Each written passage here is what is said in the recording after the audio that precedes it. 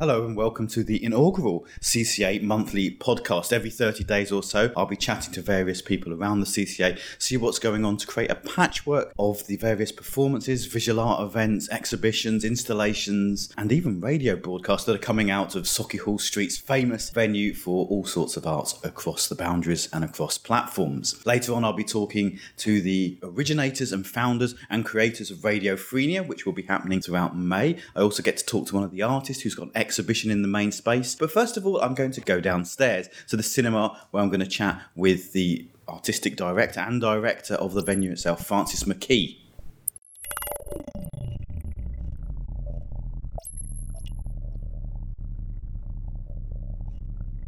Once again in the cinema with Francis McKee. Francis, how would you describe your role or your job title? Because I'm never quite sure.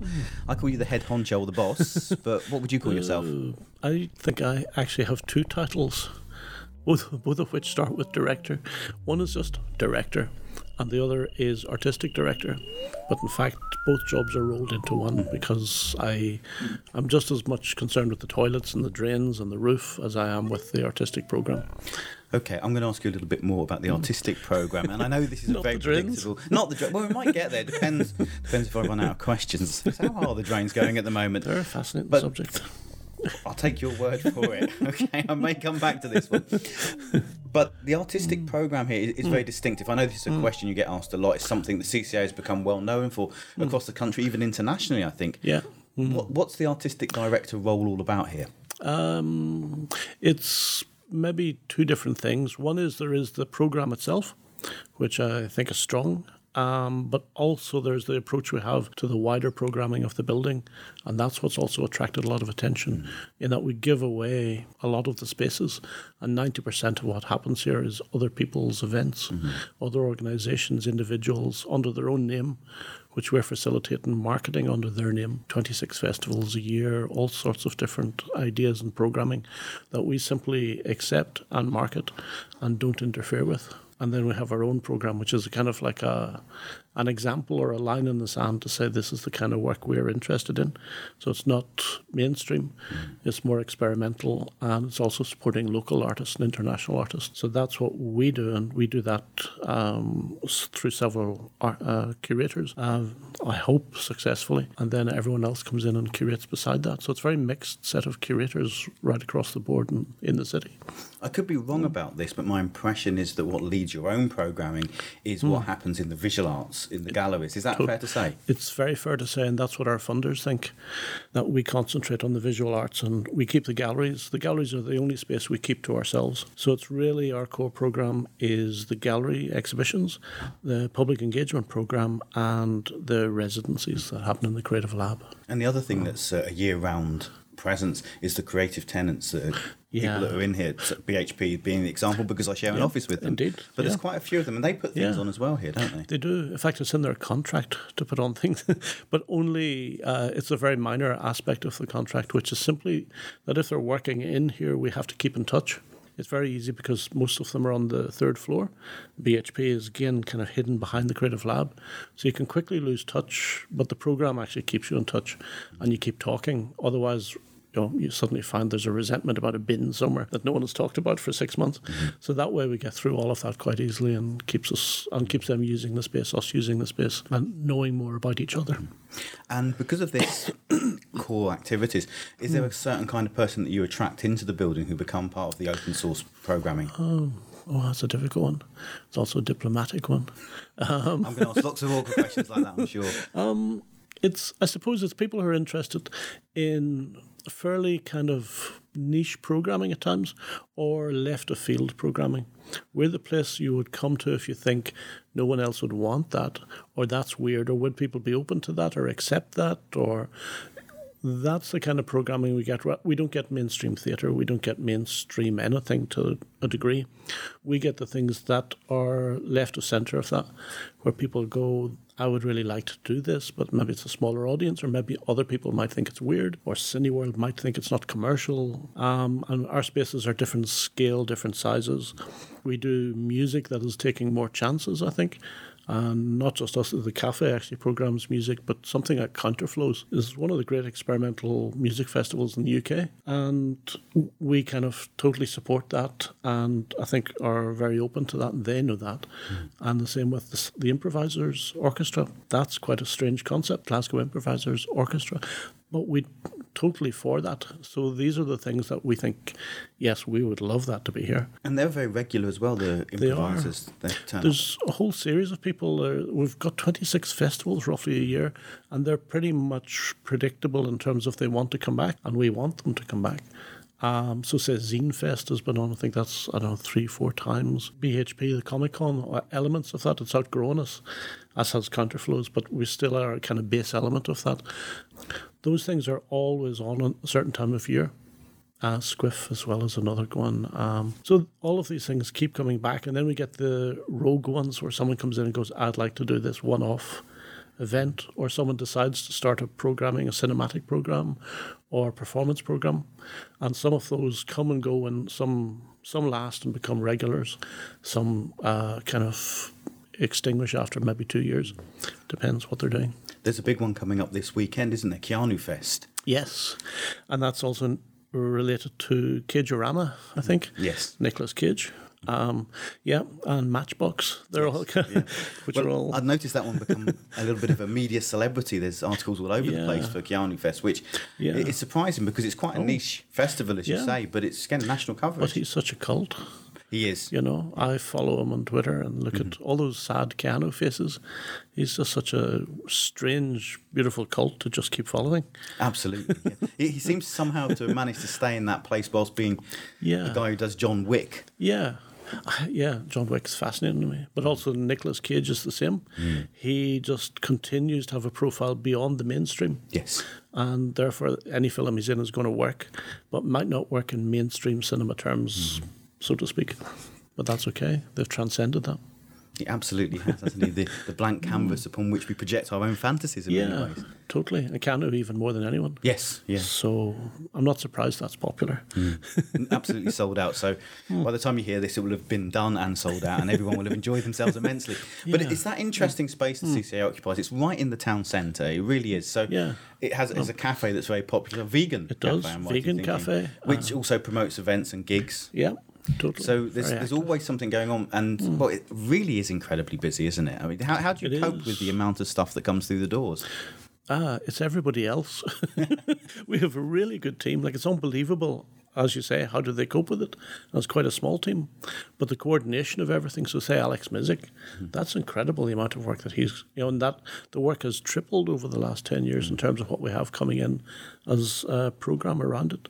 But then the front of house, JD managers, everybody are really good at coping with that scale of things. And it keeps relaxed as well, I think, somehow. And the audiences are very relaxed. That everyone kind of understands the nature of the place and how we're working slightly on a shoestring, and kind of accept that. So it's not the same demands as you might make if you went to the Citizens or the Tron or Cineworld. But I think that's what allows it to be quite an open space. It feels very inclusive. Yeah. When I walk across the balcony up the top and I look down as I'm going out to have a cup of coffee outside, the diversity of people who are here, and it seems that the doors are open to anyone. They are, and people come here because there's a certain non-commercialness to it, and a kind of certain, almost an element of crappiness. I'm not going to go that far, but okay. I would, because the building itself smacks of kind of late 90s, early 2000s, glass, steel, metal, professional. It could have gone another direction. And we actually kind of keep dragging it down to some extent to make it feel comfy and to make it feel like it may look impressive, but actually everyone's welcome to come in, just sit for as long as you want. There's free Wi-Fi. There's a bookshop. It's kind of that kind of casualness. We work quite hard. And that plugs into the history of the building. Yeah. For me, there was a moment in around 2000, 2001 where it reopened and it became its contemporary centre for arts. Yeah. But before then, going back, it was always in that comfy, slightly off-kilter, non-mainstream alternative work that came through here. It was. And the building kind of reflected that the building was slightly falling apart. But everyone felt very comfortable with that. And then for a moment when it reopened, everyone didn't feel comfortable because it suddenly felt a bit too brand new and too shiny. And that has managed, we've overcome that, I think. And that's partly things like the cafe and the programme, and everyone who works here has gone against that kind of pompous attitude that the building could have invited. Yes. So I think that sort of corporate sense. I think it had a little bit of that in the early 2000s when it was still a new build at that point. Now it's starting to feel a little bit less contemporary in that sense. It's got its old, slightly feels old-fashioned almost. Yeah, and there was a sort of notion that corporate was going to be the way to go, and actually it isn't, particularly in Glasgow. It's not a very successful route in terms of the arts. No, because I suppose you can compare to other places that are not exactly developing at the same time, but somewhere like the Arches, which is now closed, which had a strong corporate element to it as well. It's not there anymore. A lot of other places like Tramway aren't quite so dynamic as they were at the beginning of the millennium. So there's all these changes, and CSA's just gone along its own path quite happily, I think. Yeah, I think it's because we sort of fell below every radar. We just felt we became completely irrelevant in a certain way. And I learned this from Bob Dylan. There was an interview with Bob Dylan where he said, how do you feel? Do you not feel irrelevant? You went, yes, I do. It's so wonderful. Now I can do anything I want and nobody cares. Yeah. And I can just do the things I want to do them really well. And there's a core audience that will follow that and grow. And as long as you keep not trying to be relevant in a way and stay under the radar, then actually, ironically, paradoxically, you become relevant in a funny way. Kind of on the controversial questions, I'm going to be awkward now. We've got a month coming up of events. Is there anything you would pick out and say, go along and see this, or I'm excited about this being here? Probably, I'm probably thinking more about the visual art programme right now. So I'd go to Amelia Beatrice's event. I like the exhibition that's just opened is amazing. So I believe that Amelia has a bit of a history with the CCA. They do. They were here first several years ago as an intern. We actually trained them to become a beekeeper. The bee uniform, the hat, everything. And they became a beekeeper, but with no chance to really practice that within CCA itself. But now they're back working on bees, partly on Puerto Rican bees, as well as Scottish bees, and also on moss, which has got a very interesting history with the Macintosh building as well, apparently. I can't tell you what. Don't want to spoil it. After they were working at the CCA, I believe they went away for a while? They did. They did other solo projects, became more of an artist, really worked up their artistic profile. Went to Puerto Rico, where Amelia has relatives and has origins, and lived there for several years. And there's a ton of moss coming from Cove Park, probably literally a ton of moss, which is already in the building. We're trying to keep it wet for the show. So that just crosses over so much. We want to have a beehive. We're trying to start a seed library around the same time. So there are all of those things that are not just the art, but the extracurricular interests that we think are useful to be thinking about while we're doing art. I think that's one of the things that I'm going to find out in the next couple of months doing this podcast is all the idiosyncratic projects that are just going on, as you say, under the radar a little bit, because I was expecting you to come with a couple of bands that were coming up, but it's the moss and the beekeeping. It is. Well, there is I can't ever say their name, Otoboke Beaver, the Japanese band, who are kind of a younger female Japanese punk band that used to come with Shonen Knife, who are an older Japanese female punk band. And now Beaver are coming on their own, but that continued music from such a strange source. Yes, that one Japanese female punk band can come here and sell out every time is pretty amazing as well. And then the support band can come back and become the thing. Get that audience as well. I'm so glad you mentioned them, because that's actually what I'm going to do now. Is I've got one of their tunes and I'm going to play it. So just all I have to say is thank you very much, Francis, for taking the time. I'm sure I will invite you back again in a couple of months when I've got through some of the other people that are doing quite programming style roles. So thank you so much. Oh, thank you.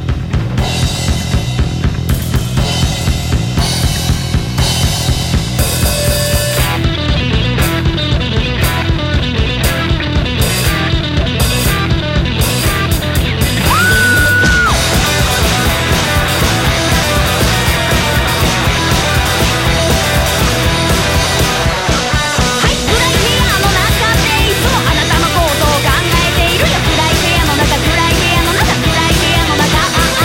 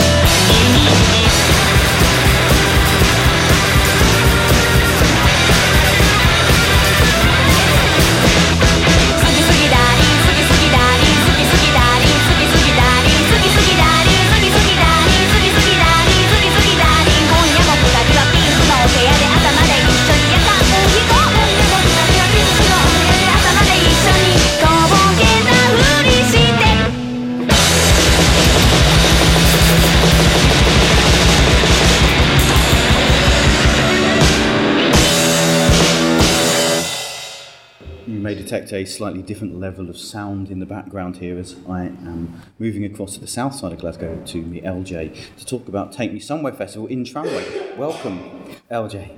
Thank you. Thanks for coming. Not at all, not at all. Well, I guess it's a little bit of a holiday for me to come over on the south side, but Take Me Somewhere is coming to the CCA. Yes. Can I ask what you've got coming to the CCA? Yes, we have the wonderful Nima Sen's Beige Bitch, which will take place on the 22nd and 23rd of May. And we've also got Farah Saleh's Brexit Means Brexit. Oh, okay. Can I just start with the Brexit means Brexit? Because that's a bit of a contentious issue at the moment still, isn't it? I mean, were you expecting it to be staged in the context of having achieved a Brexit, perhaps? Yeah, it's really interesting. This piece of work was made some time ago, and yet its significance seems to extend, which is totally fascinating. And actually, I kind of feel personally that I need this piece of work more right now than I even did when we were considering putting it on. So, yeah. So that's good. In your programming, you're enjoying the program more than when you put it together. I am, and that can happen with the program, can't it? It's like an organic process. Mm-hmm. So yeah, it's good. I think we can probably hear the rain outside rattling down on Tramway's old tin roof somewhere. It's quite cosy though, isn't it? It is. It feels nice. Actually, it sounds a little bit like a storm. But I'm going to probably have to raise my voice a little bit more just to get over the top of it. Beige Bitch as well. Now that's one of the iconic images, I think, for the entire program, isn't it? It's one of the big hitters. Yeah, it's amazing. And what Nima's dealing with is with sort of mediated images and black identity. And this image here is taken from some of the film work she did. And yeah, it's really rich in that sense. Visually, it's like a really striking show. We were lucky to see a run through the other day, and I'm really excited about people seeing it. I think people are going to go wild for it. Can I ask with Take Me Somewhere, because it does sit quite distinctively within the seasons around Glasgow and the shows that we're getting. Yeah. Is there a particular vision that you bring to it that you feel goes through all of the work and is identifiable as a Take Me Somewhere show? I think I'm just interested in change making and work that's truly new. So whether it's taking us somewhere in terms of our taking us somewhere, do you like that? I like that. Like yep, that? That just tripped off the tongue. Taking us somewhere in the political sense, but also in terms of form. So anything that's basically knocking things down and rebuilding them in the broadest sense is what I think Take Me Somewhere is about. And it came very much, I think, from your work in the Arches as well. So it carries on that tradition, although it's closest to the Behaviour Festival, I guess, that used to be part of the Arches. Definitely. I mean, it's born straight out of the Behaviour Festival. And I think the thing that Take Me Somewhere has in common with the Behaviour Festival is that Behaviour was an international festival presenting Scottish work, but responding to the interrogations that already existed within Scotland. And I see Take Me Somewhere exactly in the same way. Take Me Somewhere in a similar fashion is not just bringing in the most radical work from outside, it's bringing in work that speaks to the interrogations of the Scottish artists. So it's very much a festival, I think. I mean, I've come from a kind of artist development background. That's like my main push. And so it speaks directly to those interrogations. So it's really for Glasgow. It's a really Glasgow-specific festival, I think. I think one of the things that excites me about Take Me Somewhere, and particularly those things happening at the CCA, I think since this is the CCA podcast, I better mention that every so often. It's strong. That it certainly does a lot of work to cover representational basis that we're not necessarily seeing elsewhere, and I'd say across Scotland. Is that something that's at the back of your mind when you're programming, that you want to bring in different voices and different experiences? I think that I think it's less to do with me making that decision. As I said, I'm really responding to where we are right now, what's important to artists and audiences in Glasgow. And we're highly politicised, and we understand that sometimes the most important voices are coming sometimes from the margins. So really it's the work in Glasgow that dictates that, rather than a purposeful decision to kind of find work that. But I think you're right. That's where the interesting work's coming from a great deal. A lot of the stories that we've heard in the past aren't speaking to us in the same way, or there's a struggle to put contemporary stories into traditional structures that just doesn't come off a lot of the time. So what you offer an opportunity for us to see is work that is unashamed of engaging with its identity and willing to ask contemporary questions. That seems to be a big part of it. Yeah, I think so. I mean, it's definitely everything that we show is couched in the moment and nothing's backward looking or retreading old ground. That's something that we're definitely not doing or trying not to do. Just go back to Beige Bitch as well. You were saying you've seen a development of that. Where are the company from? So Nima's based in Glasgow and was a graduate of the CPP course. And Farah Saleh, who's presenting at the CCA as well, is an Edinburgh-based artist. And these are artists that absolutely can present alongside their international peers. And I'm really, really excited about directing an international gaze on them, because in Scotland we have a lot to be proud of. And I do believe we've got these change makers. We have, confident artists with something to say. And yeah, the CCA programme is definitely representative of that. And it's great to be able to roam about the city as well, because you've got quite a few things here in Tramway. But CCA, are you going anywhere else this year? We're going so many places. So we're everywhere from the T1 main stage to we're even going to the Cairngorms. Really? What one's that? Is Into the Mountains, Simone Kenyon's piece. So there's a bus that actually takes audience members from Tramway up to Glenfeshie. So that's the furthest we're travelling and the furthest we've ever travelled. But we're also taking over a disused post office in Paisley.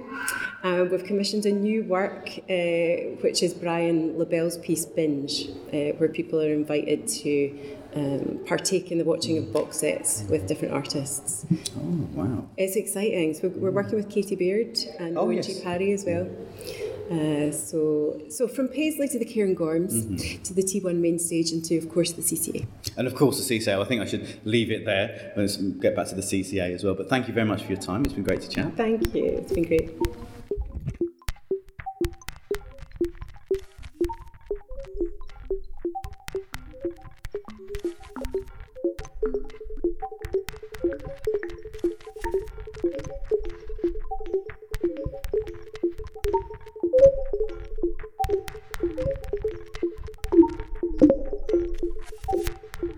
And I find myself now in the CCA cinema chatting to an artist who is bringing an exhibition for the next month or so, Free Reign, which is starting at the beginning of the month and going straight through to June the 2nd. Shadi Habib Allah, welcome. Thank you. And welcome to Glasgow. Is this your first visit to Glasgow?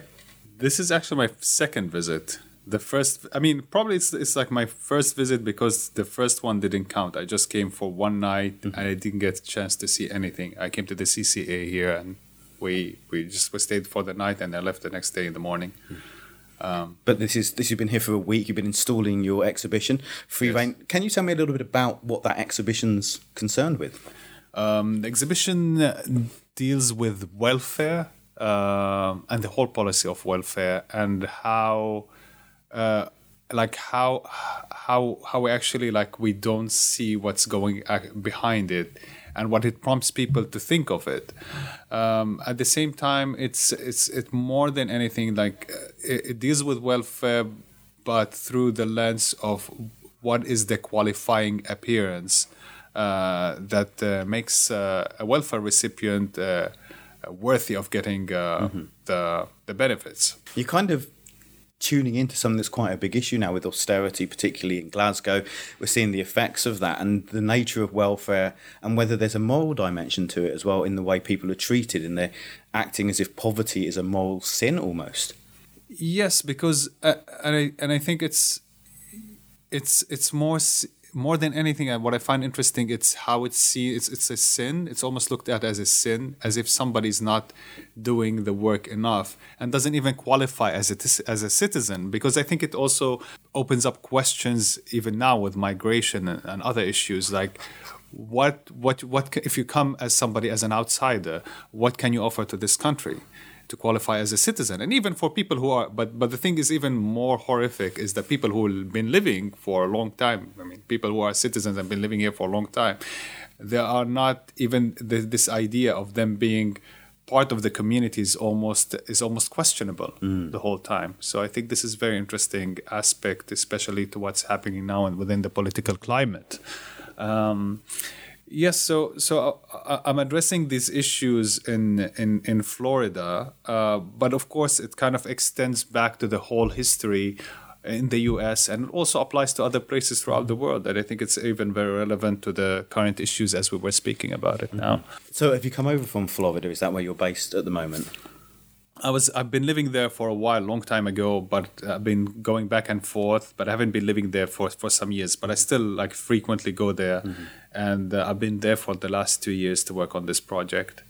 And specifically, I had an interest to do some research on it. And when I went to do this project, you come with an idea and then slowly starts unraveling more things and it opens up more issues and gives you even like you're surprised when you have more understanding. Rather than you have like a research of a specific, you want to get to a specific goal, you kind of surprise yourself to find something that you never expected. So that was very interesting. I think it was very important, a significant experience in that sense. Yes, I mean, yeah, it was quite surprising. And I think like also it makes you look at things in a different way after a while. Through this research. The impression I get is one of the things you're looking at is the way that these welfare or benefit systems impact on local areas and sort of almost like geographical or locations around the city and what the consequences are of that. Is that an important theme in this exhibition? Yes, it is. But then, yeah, when I was looking at it, I was looking at these issues, how kind of it changes the face of the city or the face of a local of a an area. But at the same time, you also, what I found again in that research, what I found interesting is how this was set into motion historically to kind of change these areas in a specific way and to kind of almost, and then all the elements starts playing in that direction. And afterwards, when another shift happens, things start moving in another direction. So there's like things meant to go in a certain way and it builds up in that direction. Then, any kind of recent changes would promote it to go in some like unforeseen result. So I don't know. I'm also quite interested in the way that clearly you see art as being something that has a relationship to society, as a place to discuss issues. Is that generally in your work, or is this particular piece has this social, political dimension that's not common in the other things that you do? No, I think it's common in my work. It's always, I think the question is always like, what is the function of art, or how much? And it's at the same time, it's always a tricky question because it's a grand statement to say like, oh, it's something that affects some kind of a change. Like an immediate change or something that just adds up and opens up, like pushes for some urgent questions. But for me, it's also like part of how to get, even in my work, involved locally. And usually the works kind of take a long time and, something comes out of it for me in the end. I think the work for me is when I'm actually doing the work and how like the dynamics of the everyday while I'm, interacting with people, how it changes, and shifts. And then what comes out of it is kind of relationships that usually kind of stay for a long time or they don't end up after the project is done. So it's kind of like that immersive work that you get to feel things more of in a nuanced way rather than just have it done as a distant research or more just like a thing that you kind of dive in for a moment and then you move out and the work ends. I'm going to ask a question that I know is deeply unpopular with artists, so forgive me before I ask it. But what's your medium? What do you usually work in? What can we expect when we go into the gallery? What are we going to see there? Okay. Sculpture, video, and installation in the end. Yeah, but so do you want me to tell you specifically about the pieces or not necessarily? I was going to ask that next. So, yes, is there any particular pieces you want to draw attention to before I go in to see it this evening? I think one of the pieces which like somehow I think usually that I think that I wanted to highlight that I don't like when I do a research. I don't like it to be very much present in the actual work, but it functions as a background for me. In this work, what I found interesting is that this specific piece about the Oprah Winfrey Show, an episode from 1982, which probably, I mean, I have to check the facts exactly, but I mean, I think it's the third episode that was aired, and it talks about welfare. It's a welfare debate. And again, like I think the kind of like how I came about to this piece and in the end decided to show it was interesting for me because, it was about a political economist called David Ellwood, who was professor at the Harvard University, and he's kind of like somehow I came across reading about him, and then he's also talking about the show from Oprah Winfrey and about this other professor called Lawrence Mead, who wrote this book Beyond Entitlement, which again he's criticizing welfare recipients, and somehow in that episode you have almost you can see that it's very biased. And should I end here? No. Well, I'm very excited because there's a good example of how some of the questions we're asking now about austerity, about whether welfare is a moral sin or a social injustice, all those things, was going right back to the early 80s. It's a historical debate now, really, and that's something you were saying in terms of your research and picking up on themes and the development of things over time as well. So that's one for me to look out for tonight. Can I ask you a little bit about your background as an artist? What has brought you to this point in terms of making installations? What inspired you, and how did you get here? In that, particular, not locally here to Glasgow. Well, no, just as an artist, making the work. I mean, I guess I studied undergrad and I found myself doing sculpture, more kind of classical in a way. And then I think when I did my master's, I was dissatisfied with what I was doing before. So that's why I went to school and to pursue my master's degree, because I wasn't happy with what I was doing before. So it was a nice break. And I started making, there was this film that I wanted to make because of people that I knew also in Florida. So I started working on that, and that kind of opened up that particular engagement in these issues and the approach as well. And then again, with the background practice, sometimes it involves the sculptural elements. But mainly, I think I'm more comfortable with working with film and video and these. Where did you study? Where was your I did my undergrad in Bet Salel, which is our academy in Jerusalem, and then I did my master's at Columbia University, so in the US. So, whereabouts is Columbia in the US? What part of the USA is it? Because I'm never sure. What Columbia University? Yeah, it's in New York. It's a New York university. Yeah. Wow. So you spent some time in New York, and then Florida. Very different. Florida, because I was working there before. I used to go there. I visited one friend one time in the summer, and I was running out of money. So he told me, "Hey, why don't you work for a bit and make some money?" So that's how I got almost hooked. Into you make some friends, and then you want to go back and come attached, and it says somehow it extends over years. It's been 20 years ago, so I almost know everybody, how they their kids, and the kind of communities.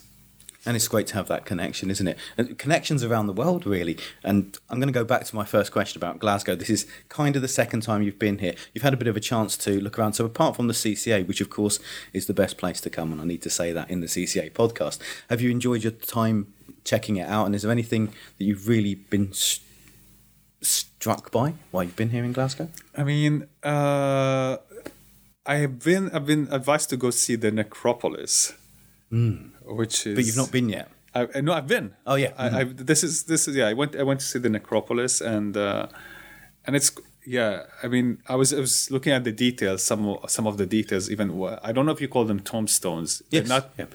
Some of them are, but then others, you have where you have the letters, the metal letters, which are kind of attached to the tombstones. Oh yes. Some of them have been removed.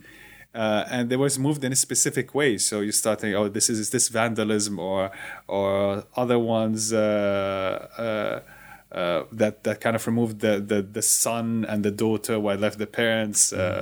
I think like, it's a dispute about whether the kids are part of the family. But then I understood that it's a hangout yes, for teenagers. Very much so. Yes, it's a significant part of.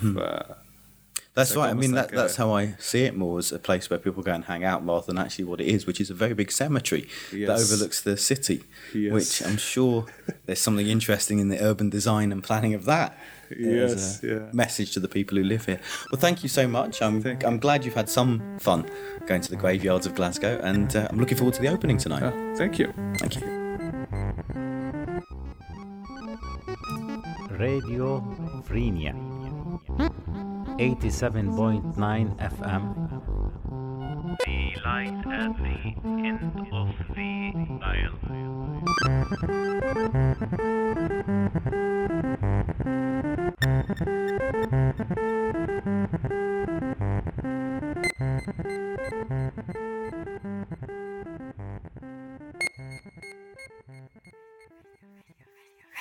And so for the final quarter of the inaugural CCA podcast, I'm going to try and be a little bit more experimental. In a moment, you will hear my interview with the organisers of Radio Frenia, an event that is coming from the CCA onto FM radio during May.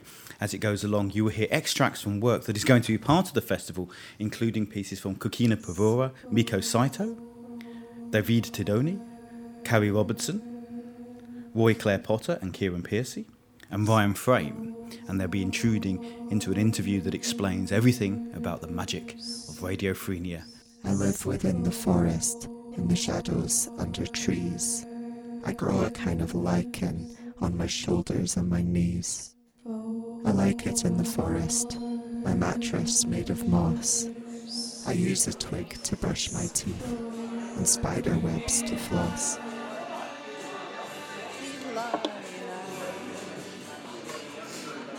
Oh, here's a tree.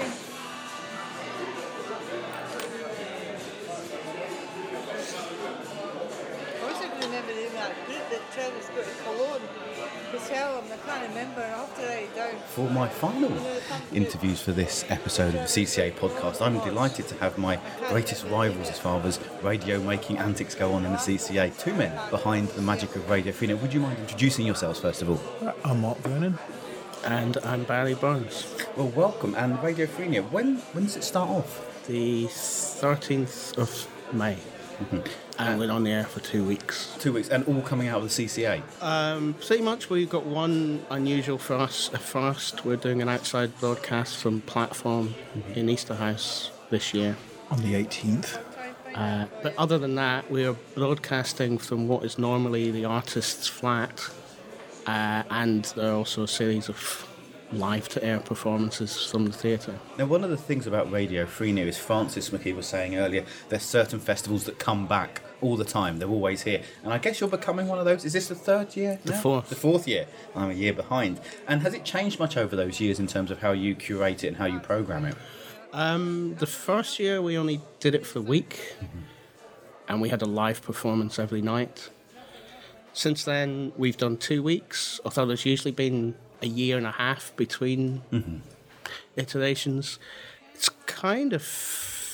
The format's fairly locked down now. Every day we'll present a new commission for something that's been produced, and there will be 5 live-to-air events.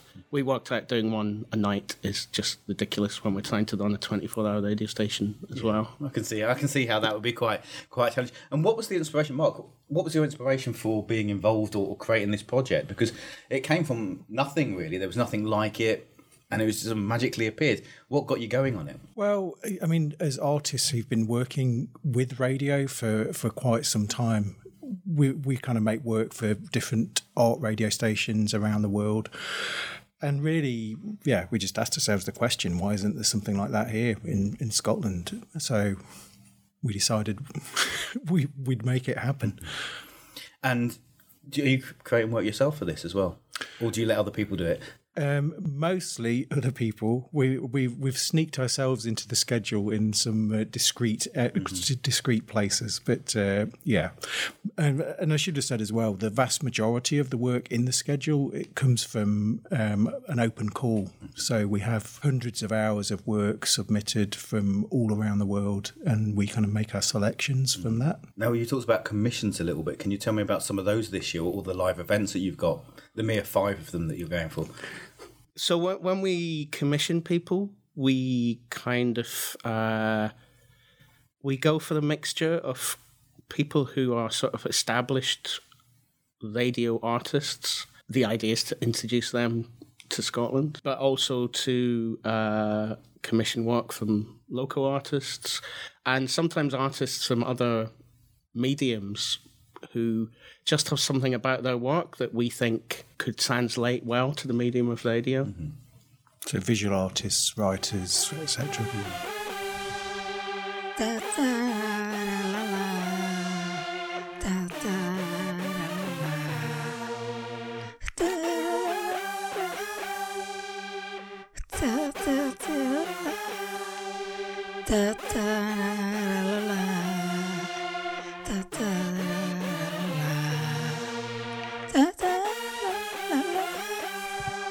Bellissimo, ancora un po'.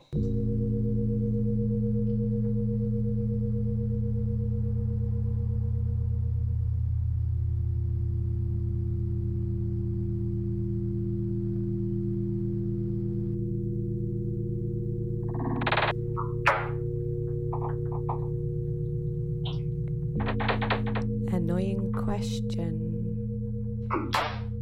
It seems very much that you're in accord with the principles of the CCA. You're eclectic in the choices that you make. You've got this open source approach to programming, letting people come to you, but also a little bit off the beaten track as well. And visual artists, the overlap there. I can see Cryptic, who do a lot of work. They're a cultural tenant here.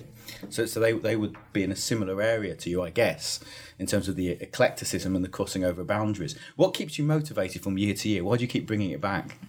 I mean, pretty much every year we kind of go, not doing that again. But we keep realising there's things we could do better, that we didn't do that. But also, we do this open call and we discover people that we didn't know they existed. And we're like, they're really interesting and maybe we should commission them if we come back. Who have you got commissioned this year? And I know it's awful to say who are your highlights, but if we stick to well, some of the commissions haven't arrived yet, so I think it's fair to exclude them because we haven't heard them. Carrie Robertson, who is a Scottish artist but living in Rotterdam, has sent in a piece about a hermit, which is this kind of witchy, incantatory, but very funny and odd monologue. With odd sound effects. She's recently, although I think she's mainly a filmmaker, a visual artist, she's recently become interested in sound. And I think it's, one of our duties is to kind of encourage successful visual artists to kind of become poor and miserable by moving over to radio. Ladies as Pimps, who are known as a musical group, have produced a work which is kind of about friendship. It's very funny, but it's very poignant, and kind of features the rehearsal tapes and their WhatsApp messages and recordings of them relaxing in the Arlington Baths. So there's a lot of different qualities of audio in there, which is quite interesting, and their personalities come over, and it's quite an interesting meditation on collaboration and double acts. Oh, well, that's something. Do you count yourself as a double act? Because you work together pretty quite a much lot, we are the cannon and ball of the avant-garde. I think that's a bit of a dated reference. You're going to have to update that with somebody. Little and Large. Oh no, that's about the same era, isn't it? So Morecambe and Wise, no? Yeah, who's little and who's large? I don't want to get into that conversation. That's too controversial for wherever this is going out. That's way past my pay grade, I think. Torval and Dean of the avant-garde radio world. Okay, we're going to pause so that people can take that down, write it down, and use that in any article that is subsequently written. And one of the things about Radio Freenet is the eclecticism across it, because you've talked a little bit about music there, but it's also kind of sound art as well, isn't it? Is there anything about sound art you think that it can do that other art forms fail to do in terms of imagination and engagement with people? Is there something that keeps you coming back to this as a process, or that you feel the radio station has that's special or unique? Well, I mean, radio is an ideal format for a lot of sound art. I think that's the thing. It's always notoriously difficult to kind of present sound art in a gallery space, for example. And a lot of the work that we're interested in really, I think it kind of activates the imagination. It kind of takes voice, kind of field recording, sound effects, music, and blends those things to kind of create something in the imagination of the listener. So those things we're drawn to, and also kind of more conceptual pieces as well. So there's, kind of a huge variety, really. And I think that there's things about the medium of radio. There's an immediacy and there's an intimacy. And to carry on the alliteration, I think with a lot of the work we're broadcasting an idiosyncrasy. But radio is very much a domestic medium. And I think that means that you can broadcast kind of quite difficult or challenging work, but it's not as intimidating as it is if you're in a white cube. And also potentially you're able to hear it without the bleeds from a cafe and from people chatting and all the things that I don't really like about sound art in galleries. And just as you were saying that, I think we heard some coughing from coming outside. We've been pretty good at keeping this a contained space, but I can still hear that. I hope I can edit that out. Go on the big one! The smell reminded me of fresh wheat. Seemed to...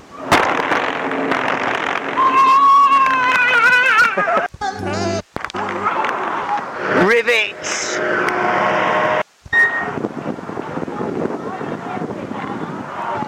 It's my tongue!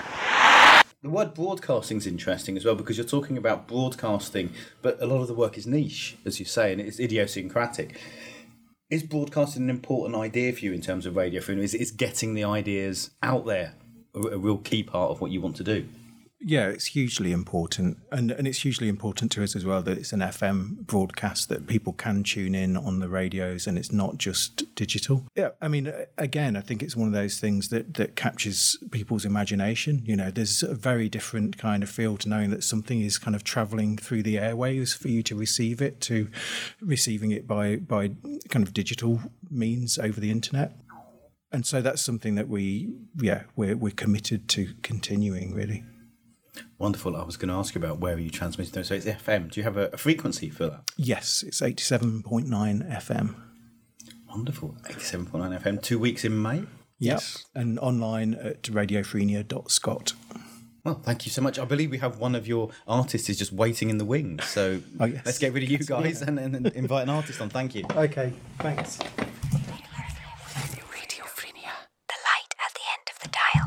As always, I'm feeling slightly intimidated to be talking to somebody who actually makes art through the medium of sound rather than just shambles around in the cinema or the CCA trying to make a podcast. We have with us now one of the creators as part of Radio Freenet. Would you mind introducing yourself, first of all? Hi, my name is Catalina Barroso Luque. You can tell that I was trying to avoid mispronouncing your name there. And what's your contribution to Radio Freenet? I've written and I'm directing a live performance with another female actor called Marta Soriano. So what's your background? Are you one of the people who's been brought in from another medium to using sound? Oh, great. So what do you usually do? I usually work as an artist. I work a lot with installation writing and I do a lot of curatorial work. Mm-hmm. And I think from writing, I started working with actors, just exploring the voice.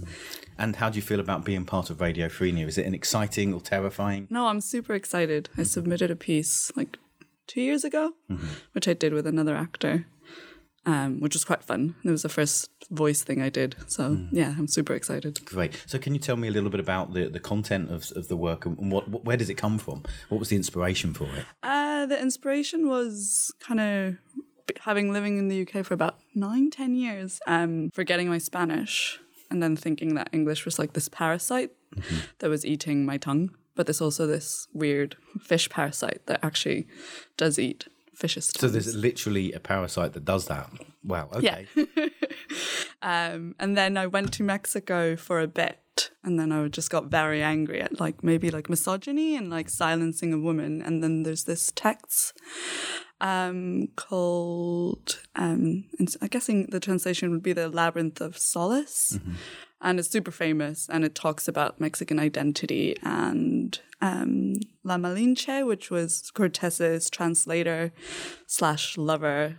But it's a bit unclear because she was a slave. What is the nature of that relationship?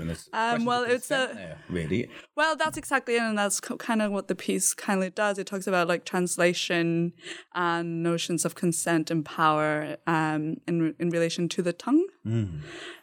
So I was very angry at this text, which was written in Spanish. That was it portrays... actually the text that angered you? No, and like being in Mexico angered me, and then I felt very complicit for just writing in English as well. Oh, tell me more about that. So you felt using English in some ways a complicity with a colonial and oppressive power? Yeah, but I've been living in Glasgow for almost 5 years. It would be very weird if I just wrote in Spanish. There's a lot of really contemporary questions in there as well, because the thing about the silencing the female voices, that seems to be a massive concern culturally at the moment. So you're coming in on that. But is it quite a personal journey into that for you? I think it is quite personal. I mean, my father's family is very, very Catholic. I am Mexican, and that is like a big... I think notions of silence are like a really big thing about who gets to speak. Just being there, I often, if I'm with my brother, people will refer to my brother and speak to him directly rather than to me. So, yeah. So that's also another theme as well, of thinking about different cultures and their different relationships. And obviously you're picking something out of there that's a continuity of a kind of patriarchal oppression that I think we do find that in Glasgow as well. I think. Oh, yeah, definitely. I don't think we can absolve ourselves of responsibility for that kind of work. No. And you're working with an actor, you say? Yeah, and I'm working with an actor. I guess I've been doing this project, it'll be like for the whole year, on looking into parasitic relationships, both like quite literally like this fish and its parasite, and I'll be doing some other work in Dundee, but kind of using that more as a metaphor for interpersonal relations and maybe like cross-national relations. So do you see the sort of patriarchal culture as being a parasitic culture on people's lives? Is that how you define it? Well, I think like parasitic relations can take a lot of forms. It doesn't always mean that the host has issues. With this fish, the fish continues living and the parasite continues living, and then one of them dies. And then if the fish dies, the parasite dies too. But they kind of live together. Yeah. So it's kind of like it isn't like a very straightforward relationship, and I'm quite interested in, through working with another, like what is the relationship between us and how that is engaged in by working with two languages. So I've been I wrote the script, but then kind of like keep rewriting it with her. I know you're using two languages in it as well. Yeah, so the text is written in English and Spanish. It's the first text I write in Spanish. Oh, really? Yeah. Okay, yeah. I mean, like artistically. Yeah. Well, of course, I was wondering, so a lot of your artistic practice has come through English language rather than Spanish. And that's an interesting cultural imposition on yourself. That's the parasite again, isn't it? Really? Yeah, exactly. Operating, that you're asked to use a language that is not your, so I say mother tongue, is that okay, appropriate word? And so you're literally moving into a different linguistic register when you work in art. Yeah, but I think because I live in the UK, I kind of live in another linguistic register. So it's not as unnatural as I'm trying to make it sound there, really. No, I think the thing is to become very natural, and I'm quite interested in how you become a different person in a different language, and maybe exploring what are the assumptions on like embodiment and experience and gender, and in relation to how you act in that language and what you are, because you kind of like you are what you say in a way. I think you've asked answered a lot of the questions I was going to ask, and now I'm floundering a little bit. But one of the things that's exciting is you talked about it in terms of a live performance. Yeah. So will you have an audience in the space with you as you're recording? No, the piece will be live. Mm-hmm. Oh, yeah, I guess, yeah, they will be recorded, yeah. So, so it's live and then it goes out. Yeah. Yes, there will be people looking around, and there will be a moment where it'll turn into like try and make maybe the audience a bit complicit. So the audience is actually an important part of what you're going for. Yeah, I think in most of my work, the audience is very important. Maybe in this one it'll be a bit more subtle, but like in my other works, I do try to like I've made this other recorded piece where they made the silicon organs, and they had recorded pieces of prose, but you had to. They had like cables coming out of these like silicon, and inside they had audio players, and then people had to like literally plug themselves in to listen. So it's kind of like it was just like you need the person to take that step and then listen. Or I did a performance last week where I invited 9 women to sit around a dining table with me and showed them like other films, but it was kind of like everyone was part of the work. So yeah, it is. The audience is very important. And that's happening here in the CCA, is that right? Yeah. Do you know what date it is? May 15th. May 15th. Brilliant. And is it still possible to go to that? Are the tickets still available, do you know? I hope so. Right, we need to go and check that. Okay, so check at the CCA box office straight away. No, I'm going to ignore them. They're sitting in the back now. Okay. Anyway, thank you so much for talking about this. It's really Thanks. exciting to talk about the kind of work that's potentially being made as part of Radio Freenia. And yeah, it's a little bit better than Radio 1 or even Radio 4 Extra, which I usually listen to. Thank you so much. You're welcome.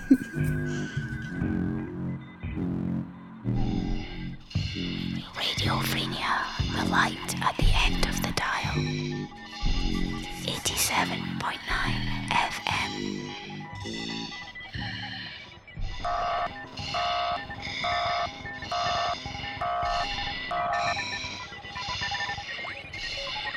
Before we get into the meat of tonight's broadcast, we would like to offer you 30 seconds of noise from the recently retired ticket validation machines on the Brussels subway system.